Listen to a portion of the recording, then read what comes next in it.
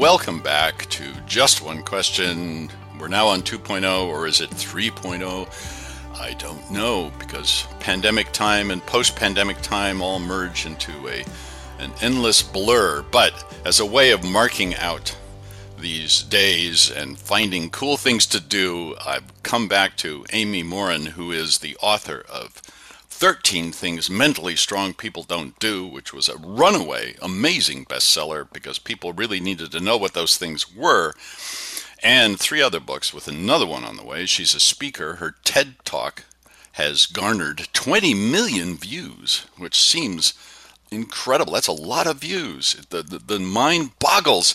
And she's the editor-in-chief of the Verywell Mind podcast. Amy Morin, welcome. How are you? I'm doing well, thanks. How are you? I'm just splendid. Having a little trouble getting started this morning, but you're bringing the sparkle to the day, so thanks for that. Yes, I'm sure one of the 13 things mentally strong people don't do is fail to get enough sleep. So we're going to move right along. And I'm going to ask you, what are you excited about these days? If I were to say professionally what I'm excited about, it's the fact that from the pandemic, we're talking about mental health more than ever.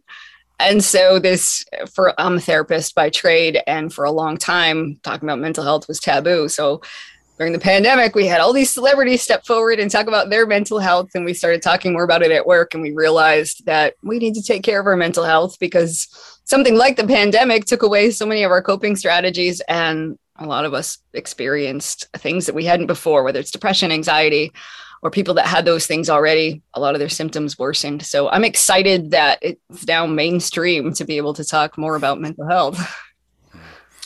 Yeah, that is a blessing out of this pandemic. I'm wondering, and this has been bothering me of late, and I'm wondering if you have a view on it. It seems like the pandemic may be sort of ending, and we may be into a post-pandemic hybrid situation. But we never get a chance where we just stop the whole world and say, all right, let's take a week off, let's take a month off. Heck, let's take 6 months off and recover and just recharge our batteries and restore our souls. How do we do that even while the world seems to keep on going and terrible things keep happening and we never catch that break?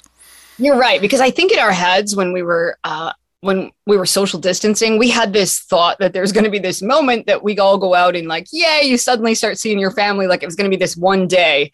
And obviously that didn't happen. It slowly rolled out, and we've scaled back sometimes, and things keep shifting and changing. And even though some people are saying it's over, other people still are saying, no, it's not. So we don't have that big moment. And then, other things in the world have gone on. So I feel like people are experiencing crisis fatigue to an extent of saying, every time I turn on the news, something terrible happens. So I think, and it would be great if we could just all get together and cheer each other on and say, let's take a break. Let's make sure nothing bad happens for 1 week.